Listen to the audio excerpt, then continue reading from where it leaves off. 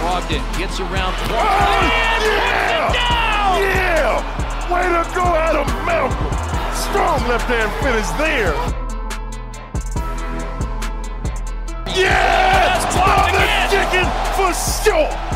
All the day, it's mother chicken.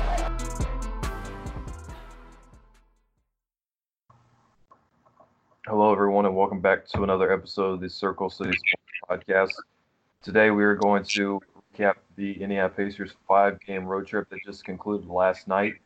And we're also going to get Victor Oladipo news since his first game is going to be on Wednesday.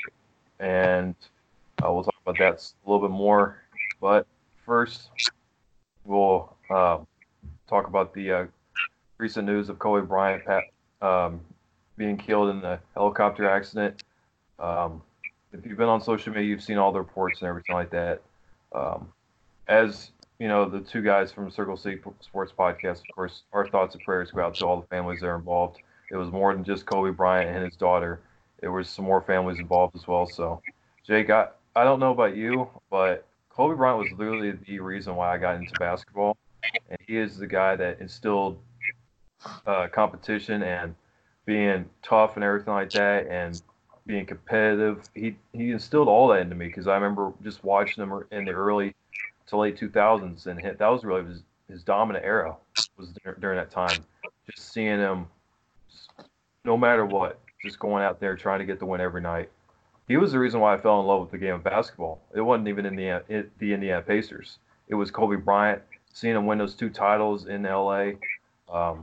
I know I'm gonna miss Kobe a lot because he even became a big person outside of basketball when he retired just 3 years ago.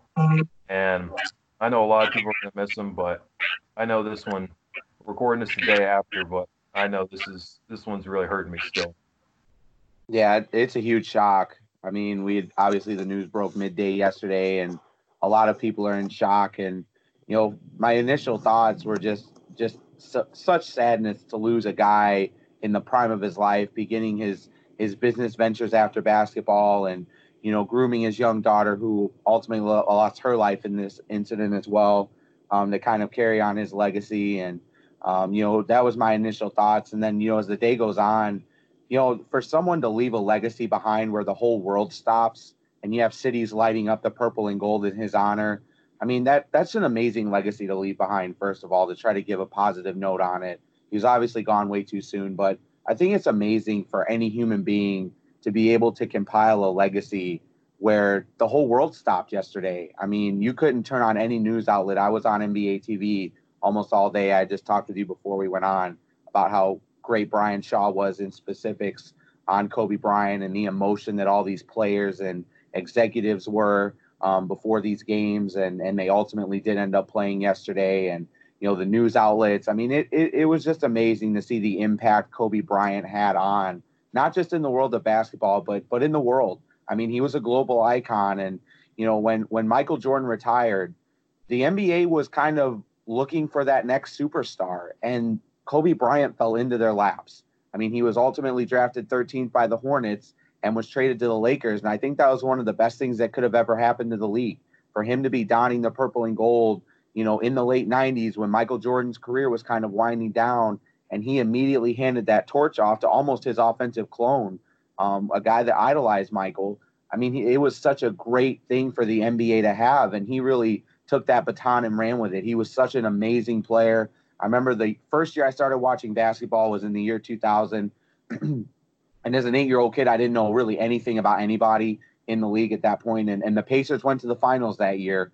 And I remember, you know, just being hopeful that my team could win a championship. And I will never forget the onslaught of Shaquille O'Neal and Kobe Bryant and the greatness that Kobe showed in that series. And that was really my first taste of basketball greatness.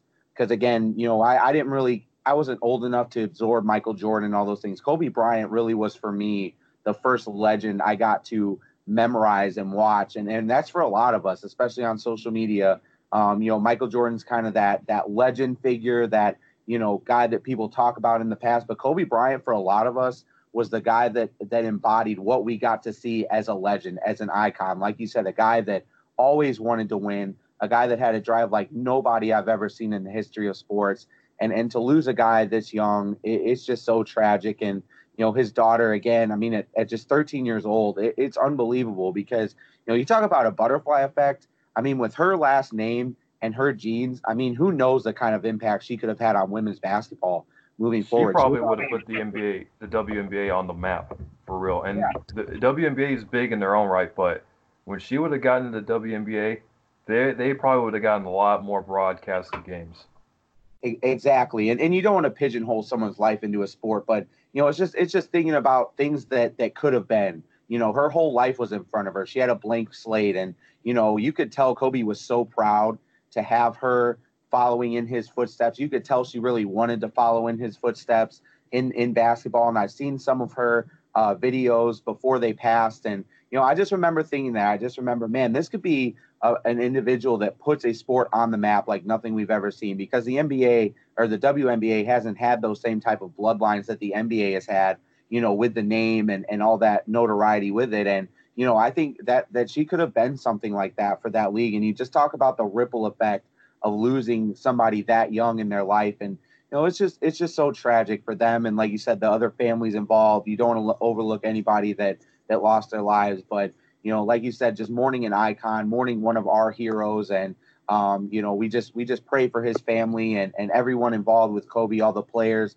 I saw Trae Young was very emotional with it. Kyrie Irving didn't even play because he was so close with Kobe. And, he just impacted a lot of guys and really spent a lot of time working with players and trying to expand his knowledge and was really a selfless player. And after he retired, you got to see him as a human being, which was great, because he got that Black Mamba label in the league. And, at one point he was even a league villain when he tried to push himself out of LA, and then fell back into the public favor. And then after he retired, you got to see Kobe Bryant, the human being. And that was just great. And it really personalized him for a lot of us and for me. And so it's just a terrible situation. I just hope his family can recover from this and his friends can recover from this. But it's just terrible to lose him so young. But it was great to see the NBA and the world really come together. Saw those 24-second violations, 8-second backcourt violations yesterday, and everyone rallied around the situation. And that's the one little shining light in situations like this that you can take away from it is tragedies bring out the best in people, and you see the true colors of people. And you saw it yesterday with the passing of Kobe. So if there's one silver lining to such a tragic situation, that would be it. And you look at even soccer players, and Kobe was born in England, and he lived a lot overseas. And I know he was a big soccer guy. Neymar yesterday put up the 2-4 after hitting the penalty kick. I saw a couple soccer players this morning coming into their arena wearing Kobe jerseys, and we saw all around the NBA where, it was either Clippers, Magic, or whoever was playing last night, Pacers, Blazers last night. There was Kobe jerseys all over. You didn't necessarily have to be a Laker fan to be a Kobe fan. And that's how I was growing up before I really started watching Pacers a lot. I was a Kobe fan because just the drive and the mentality and the Mamba mentality, really, all of it just was encapsulated. And it's really hard to see someone that, I grew up idolizing. He was really my first idol. I didn't really have an idol in football because I didn't have a big love for football. It was more basketball first. So to see probably my first idol pass away in such a tragic form is really, really upsetting. But the legacy that Kobe left and the footplace that Kobe left where, like you said, so many people were touched by this. I think that's going to leave a lasting memory and a positive one of Kobe Bryant. Yeah, absolutely. Let's move on to the Pacers, the 5-game road trip. They went West Coast. Finished it with 3-2. I know Jake and I talked about before they went on the road trip. We thought 2-3. If they can get 3-2, that's good. They were looking at going to 4-1 until they went into Portland last night, but they got wins over Denver, Phoenix, and San Francisco, but lost to Portland, and then the Utah game will kind of throw away. But the Pacers now sit at 30-17 on the season and are 5th place in the East. They're 1 game behind the Boston Celtics right now. I think Boston's got to play 2 more games for them to equal out in the same amount of wins. So going over the Denver game from last Sunday, a 115-107 win. The Pacers' first win in Denver since 2007, and we got a strong performance, really the whole stretch, the whole West Coast stretch from Doug McDermott. In the Denver game, hit 4 or 5 threes in the fourth quarter, finished with 24 points. Was probably the big reason why the Pacers were able to make that comeback in the fourth quarter, and as well as Domantas Sabonis just notching his first career triple-double and strengthening his claim to making an all-star team this year. Yeah, that was a huge win to start off the road trip. I mean, you looked at the first split right there, and you figured you had to have that Denver game to be able to make this even a respectable road trip. Like you said, 2-3. If they were going to do that, they had to win the Denver game. And so that was a huge, huge win going into the altitude. Denver was 17-5 at home. I know that they had some injuries, but they're still a really deep team. And I mean, we talked about it before the podcast, the last one, that we hadn't won there since 2007. I'm pretty sure I was editing my MySpace music profile page at that time. So that was a long, long time ago. And I think I was still enjoying the Colts Super Bowl victory. Absolutely. Everybody was doing that.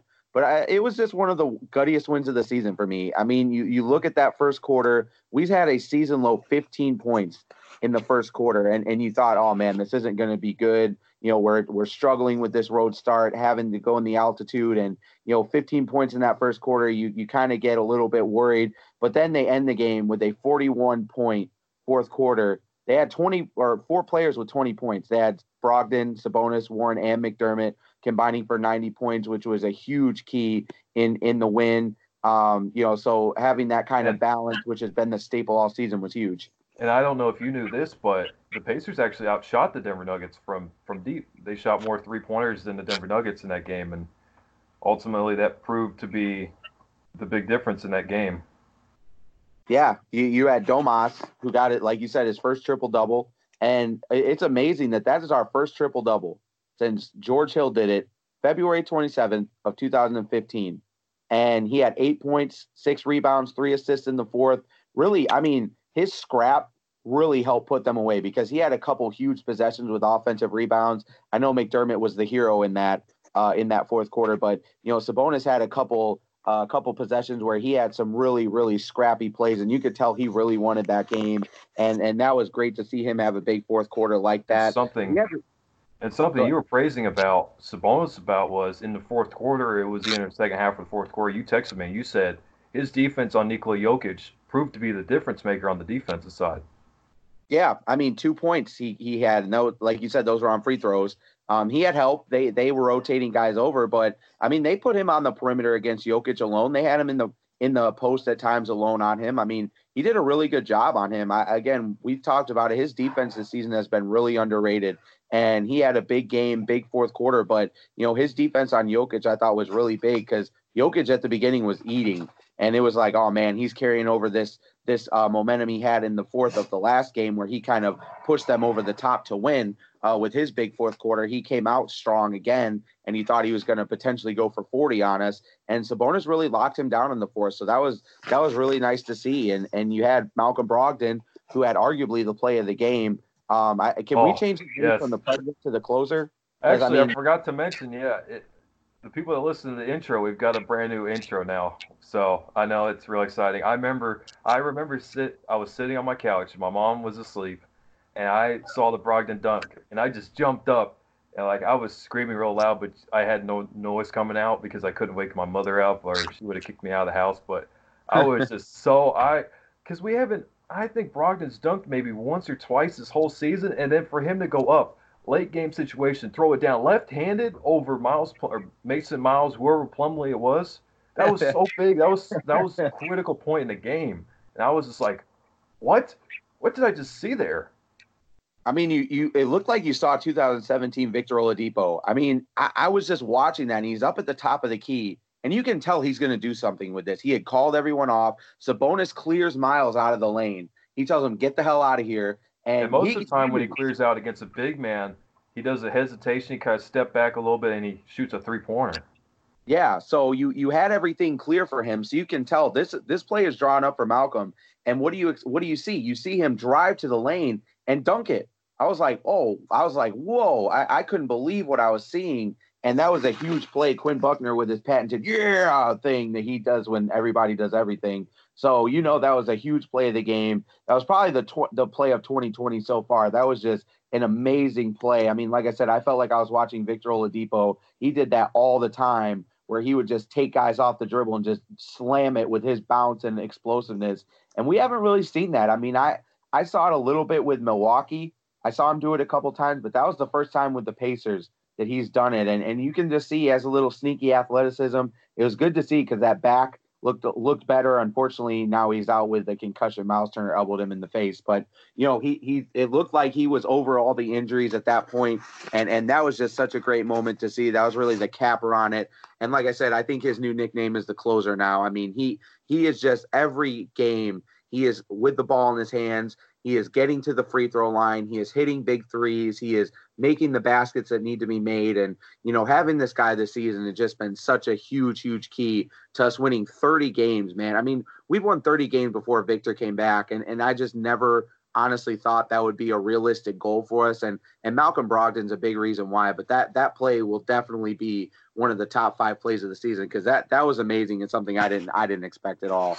And something we kept talking about off air was who's going to be the closer, not necessarily now when Victor's back, but once we get to March, April, and May, when we get to real playoff time. Is it going to be Malcolm Brogdon, or is it going to be Victor Oladipo? And I know you've said it's Victor, but I would honestly much rather give the ball to Malcolm Brogdon, let him run a pick and roll Sabonis with about 18 seconds left. And if it gets down to under 6 or under 7 and you don't have anything going, then you throw it to Victor Oladipo and let him create a shot. But I think I think we need to go through Malcolm Brogdon early in the possession, at least when we need a bucket, because I think Fox Sports 1 had that stat out a couple weeks ago. It was like he averaged 6 points in clutch time per 100 possessions or something like that, and that's gonna be a nice luxury because, like we've talked about it, the Pacers really haven't had a closer outside of Victor Oladipo, a guy they can throw the ball to. And really, you've got a couple different guys you can have doing that in this closing lineup once we get to playoff basketball. Yeah, and I mean, the great thing is, I mean, both of those guys are selfless. Neither one of those guys have egos. So whoever has the ball, they're going to make the right play. And I think that's the great thing about it is I don't even know if we necessarily have to pick because, like you said, you can initially have the ball with Brogdon, and he's either going to see the right play and make the right play, or he's going to realize that he doesn't have anything going and pass it off to Victor and vice versa. I mean, neither one of those guys, to me, has this ego to where, oh, I have to be the guy in crunch time. I have to do this. They just want to win. I mean, both of those guys just want to win. And that's why I think, aside from their defensive prowess and, their ability as playmakers and defense as guards, they're a great matchup naturally. But I also think just the intangibles make them a great matchup. Just their selflessness, their leadership as the guards for this team. I think that it just makes for a beautiful, beautiful end of game situation for us that we can have confidence that those guys are going to make the right play. I mean, I see a lot of guys that are stars for teams just make these terrible jack up jump shots and, just really crumble in those moments. And I don't really see Victor and Malcolm having that issue once Victor comes back. It's going to be really, really fun to watch come Wednesday to see how those guys look in those situations. But, all in all, it was a great win in Denver. And the last guy, obviously, want to talk about Doug McDermott a little bit. Had his best career quarter. I mean, he had 18 points in the fourth quarter. I mean, that's a ton, man. I mean, that's not like 3 games of production for a regular. I'm going to start a petition right now that we move the Pacers to the West Coast, because every time it seems like we go to the West Coast, that's when we see the best of Doug McDermott. Yeah, Nate McMillan's really, really tapping into him as a go-to scorer in those situations. He has Sabonis in there. He has Sabonis. And McDermott was in the closing lineup last night. Yeah, I mean, they have a lot of confidence in him in that role, and they're getting more and more confidence in him in that role. And, because it's one thing for a guy to come in the third and score some buckets, but when you have a guy that can do it in the crunch time, that really takes their value to another level. And, McDermott really won us the game with his shooting in those situations. And, I know he had all of his baskets were assisted, so give a lot of credit to his teammates, but I mean, still, when you have a guy that hits 6 out of 7 from 3 from the field and all that stuff, I mean, he had 9 out of 10 from the field, 6 out of 7 from 3. That's a crazy stat line. and he did it twice on the road trip. So for him to be able to have that kind of statistical night and be able to carry that into the later part of the season going into the All-Star game where he should be in the 3-point contest. We'll see if that happens.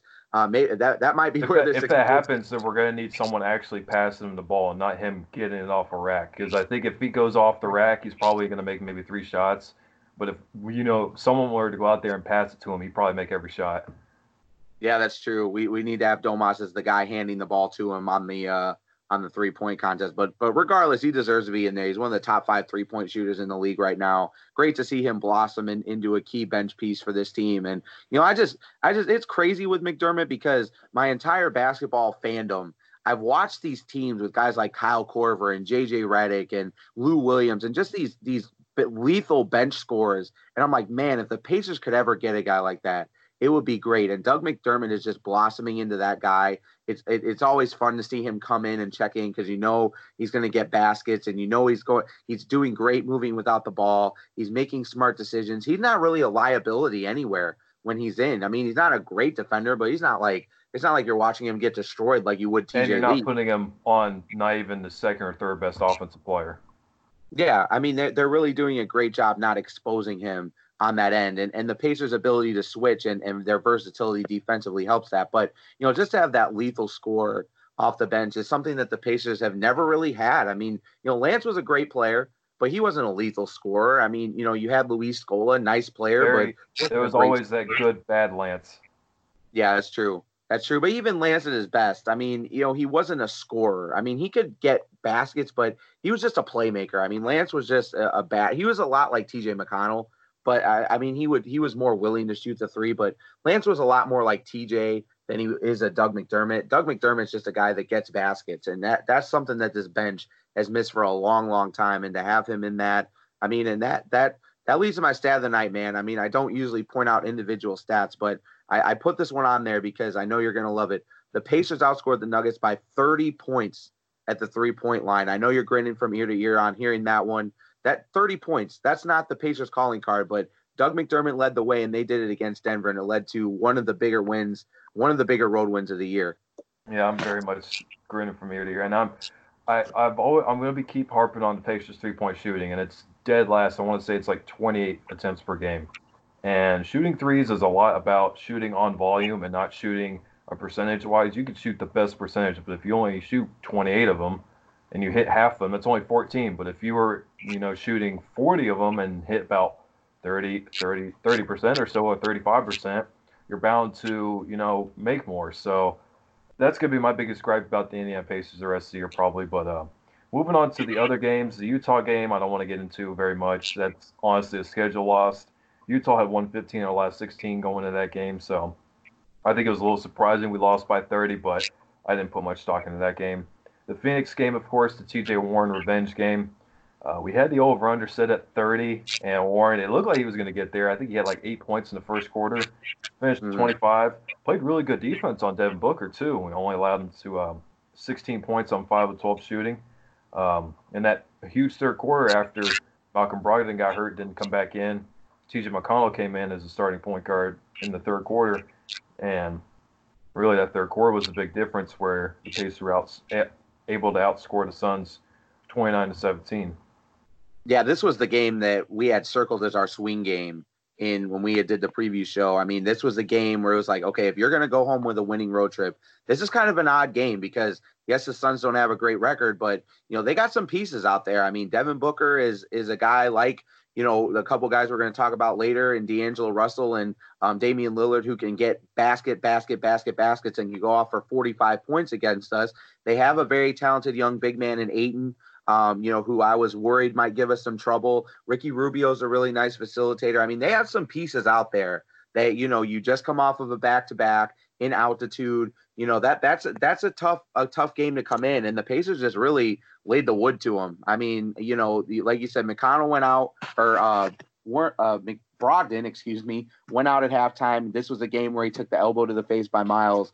And you were only up 6 at halftime, so you come in and you're up 6 at halftime, and you have your backup point guard come in, And it's just so weird, Sam. Like, I love Malcolm Brogdon as much as anybody on this team, but when TJ McConnell got the start to the second half, I was excited. I mean, I just love watching this guy run the offense. It's just so fun to see his energy, his pace, and he really ballooned that lead up.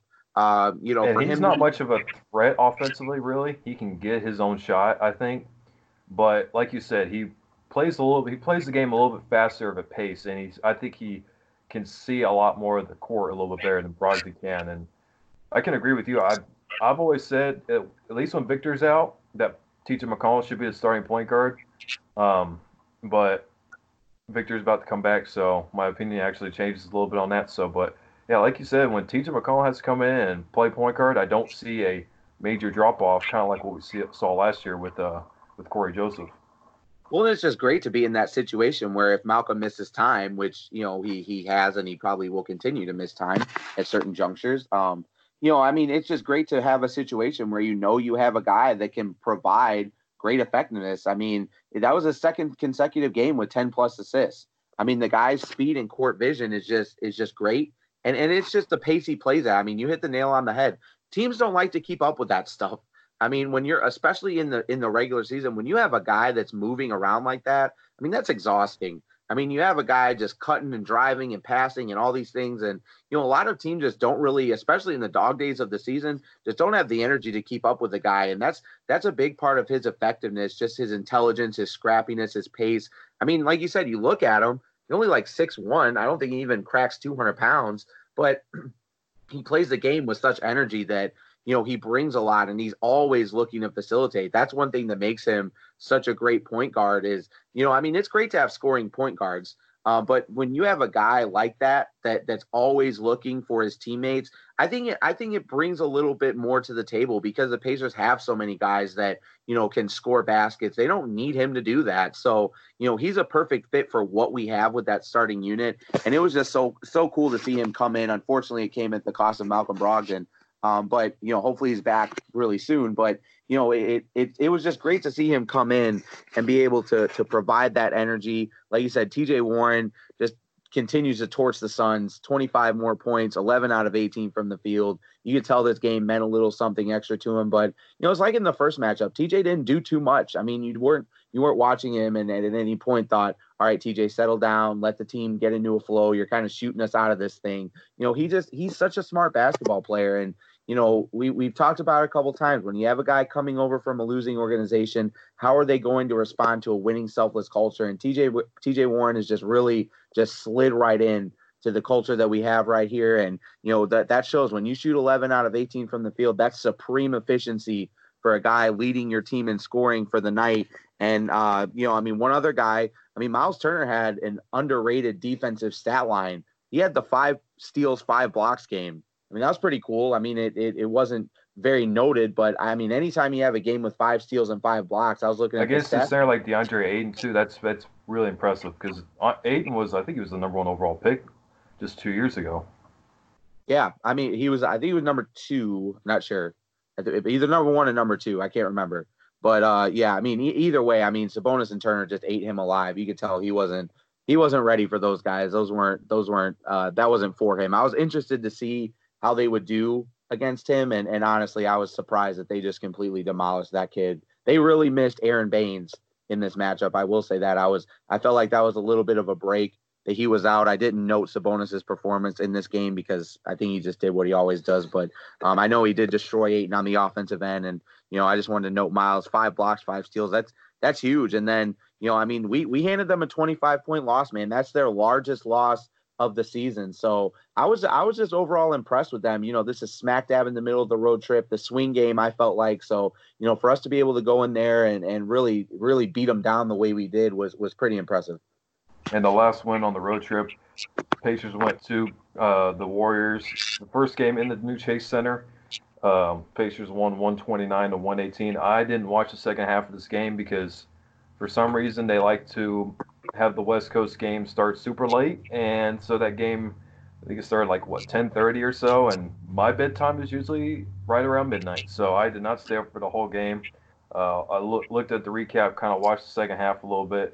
TJ Warren again, another big game, 33 points on an efficient 14-23 shooting, but I think most of the first half he was guarding D'Angelo Russell, and he gave up he didn't specifically give up 37 points to D'Angelo Russell, but Russell had a lot of problems. We had a lot of problems against D'Angelo Russell, yeah, 33 points from T.J. Warren, and we also got another good game from Doug McDermott. 6 of 7 again from three-pointers, 9 of 10 from the field, 24 points. Tell me if you've heard that on this West Coast road trip so far. Just another good win for the Pacers on this road trip. Like we said, against the Warriors, that team was feisty, especially at home. We thought that wasn't going to be a very easy game, and it wasn't for the most part. Yeah, they came out with a good strategy. I mean, they were trying to run us off the court. I mean, knowing that, this was the 4th game now of our 5 road trip swing. And, I mean, I don't know, fans listening to this that don't necessarily, aren't as engaged as some keep hearing us reference these road trips. And, they think, do teams really think about that? Well, yeah, they do. I mean, teams understand that, hey, this team's on the 4th road game in 5 games. I mean, we're going to try to. You and me talk about that when we're looking at Pacers schedules, like when we play someone like Boston, do we see if they are on the first or second night of a back-to-back? I know you and me look at that very much so because, like we said, that Utah game, I think it would have went a whole lot more different if we weren't playing on the second night of a back-to-back in altitude like that. Oh, absolutely. I mean, but just, anybody listening is like, are you guys making too big of a deal about this? I don't think so. I mean, I think a lot of teams do see on the schedule where you're at. And I do think they plan to attack that. And I know the Warriors being a West Coast team or a fast paced team anyway, but I think that does play into it. They were just pushing the ball up court, trying to get the quickest shot. And they were forcing a lot of turnovers, which allowed them to move the ball up the court. Yeah, exactly. And I mean, if you wear a team down, that's on a road trip like this, you have a chance to just take their will away. I mean, even if it's a 5-point game, if you get winded by the mid-3rd quarter, you can go on a 10-0 run because of it. And all of a sudden you're up 15 and you really put that team away. So, I felt like they had a good strategy to come out with, I mean, like you said, D'Angelo Russell, I mean, he's just the latest in a guy. When Malcolm Brogdon isn't in, man, those guards just light us up. I mean, we really miss Brogdon's size, his aggressiveness, his defensive prowess, his ability to guard guys without fouling. I mean, he's such a key cog to the guards in our schedule. I mean, whenever he's not in, you saw it with Kemba Walker, Trae Young, D'Angelo Russell, Damian Lillard. I mean, it's just the list goes on. When he's not in, these guys just light it up. And like you said, he had 37 points. He was the guy really you just had to survive his output. And we were fortunately able to do that. Like you said, Warren really matched him. That was really the key to the game, was Warren being able to match him with 33 points. And, you were able to get efficient nights from other guys. But, that was just a game that, like we had referenced, it was going to be a tough game. I still felt like we were going to pull it out. I didn't think it was going to be as vital as the Phoenix game. But, it was still nice to get a win against a really scrappy team. I mean, like we had said, we've watched them, and this isn't a team that's rolled over by any sense of the word. And Steve Kerr deserves a lot of credit for the fight that he has in these guys. And some of the guys he's trotting out there I'd never heard of before, had really nice games for them. So, it was nice to be able to go in there, sneak out a road win. I mean, there wasn't too much notable outside of, like you said, T.J. Warren, Doug McDermott, had a huge shooting night again. So, all in all, it was just you get the job done, and you go into Portland playing with house money at that point. Yeah, and Portland, of course, they didn't have Malcolm Brogdon and Miles Turner. Started T.J. McConnell and JaKarr Sampson in place for them, too, and I know you and me kind of questioned that decision because of the spacing and such, but it was the end of the road trip, the 5 games, and I didn't take too much into this game if we won or lost. We got our 3 wins already, so we thought this was already a win, but I didn't get to watch this game. The Pacers lost 139-129. Good game offensively. Domantas Sabonis picked up his second triple-double, 27 points, 14 assists, and 11 rebounds, but Damian Lillard's 50 points, and I know C.J. McCollum had a really good game last night. Those 2 guys, their hot shooting just provided to be the difference, and I'm honestly just going to chalk this up as a end of road trip. We're ready to go home and get Victor back type of game for the Pacers. Yeah, and I mean, I'm with you on that, but I think this was a game the Pacers could have had. I wasn't crazy about starting JaKarr Sampson. You have a team that shoots the 3, 1 through 4, and you trot out a guy in Sampson that isn't really a good perimeter defender, and then you have Sabonis, who isn't really a good perimeter defender, and it led to Lillard scoring 17 points in the first quarter. I mean, obviously neither one of those guys are on him, but just the rotation and movement. I mean, you allow him to go off for that, and that sets the tone for everything. I mean, I know he ended up with 50, so 17 doesn't seem like a ton, but, if you're able to throw him off, put a little more versatile lineup, switch a little bit better, put guys on him that are more capable, you may have been able to set a different tone for Lillard. I mean, I think he came in with like 3 straight 40-point games. I mean, he was on some kind of ridiculous tear, setting Blazers record for scoring. So maybe I'm just being too nitpicky, but I felt like if they would have went with a little more versatile starting lineup, put Justin Holiday in, or somebody else that can guard the perimeter a little bit better than Sampson, I think that you may have been able to set a different tone for that. And I mean, you got a point where you were down by 5 late in the third, and you have this bad foul sequence with Warren being pushed off and kicking Lillard in a sensitive area, and we end up going down like 12 because of that. And I mean, it was just like you said, one of those nights. It was frustrating. The one thing I do take away from it, though, Sam, I was really impressed with the fight of this team. I mean, like I said, we were going into Portland with house money. If you listen to McMillan, you listen to Brogdon, some of those guys, it was let's go home with a road winning record. And you had that after Golden State. It would have been really easy with that early Damian Lillard onslaught. And obviously when they announced McCollum would be back, he came back a game too early. But when they announced he would be back, I kind of felt really bleak about our ability to guard them on the perimeter. But, I mean, I felt like this team fought all the way to the end. And you had Sabonis, like you said, really putting his stamp on the 2020 All-Star game with his second triple-double. And, you had guys that were just fighting. I mean, they put in that bench unit and got some big threes from McDermott, and they cut it down. And, Sabonis played 41 minutes, which was surprising to me that they put him out that long. But, I mean, you could tell this team wanted this win. They wanted to go home up 4-1 with a 4-1 record. And, I was just impressed overall with the fight. I mean, it was just, they were just too much from the perimeter. They were making everything. Ariza had a couple ridiculously made threes, and, Carmelo Anthony did what he does. But, all in all, it was a great road record. So now that the Pacers have concluded the 5-game road trip, they get the ultimate prize coming back. Victor Oladipo's finally coming back. It seems like not even a day or two ago that Shams from The Athletic reported that Victor Oladipo's coming back. It was just 3 weeks ago, but still Victor Oladipo's back. Jake, I know you're going to be in the atmosphere. I know it's going to be a crazy game. What do we expect from Victor Oladipo? Do we expect a whole lot? I know Zion Williamson just returned from New Orleans Pelicans. A little bit of a different position, a little bit different of an injury, but he's played about 15 to 20 minutes or so each game. He's been starting for him. What do we expect from Victor Oladipo these next few home games that we have? I mean, just put those sneakers on the hardwood, man. I mean, there's not really much we can expect from him, honestly, at this point. The crazy thing is about it, I mean, we're all so excited about his return and just to have his number 4 back on the court. But, with the way we're playing right now, I mean, if he just comes in, provides some good defense, gets us some rebounds, makes a couple 3-pointers. I mean, we're golden, honestly. I mean, he can ease his way back into this as he sees fit. I mean, he's coming back into a really good situation. It's not like, we're a game under 500 fighting for that 8th seed, and it's like, oh man, we need all NBA Victor back right away. We're in a good position. I mean, he just needs to come out, get back into the flow. I'll be interested to see. I remember when Paul George came back and they really kind of camped him out on the perimeter as a shooter at first. I wonder if they're going to do the same thing with Victor. And I'm really interested to see how his 3-point shot looked. Our buddy Alex had Kent Sterling on his show, and Kent was talking about Victor, and he said that he's worked on that 3-point shot a lot. And he said he thinks it looks better. So I'm interested to see how much is the 3-point game going to be a part of his repertoire now.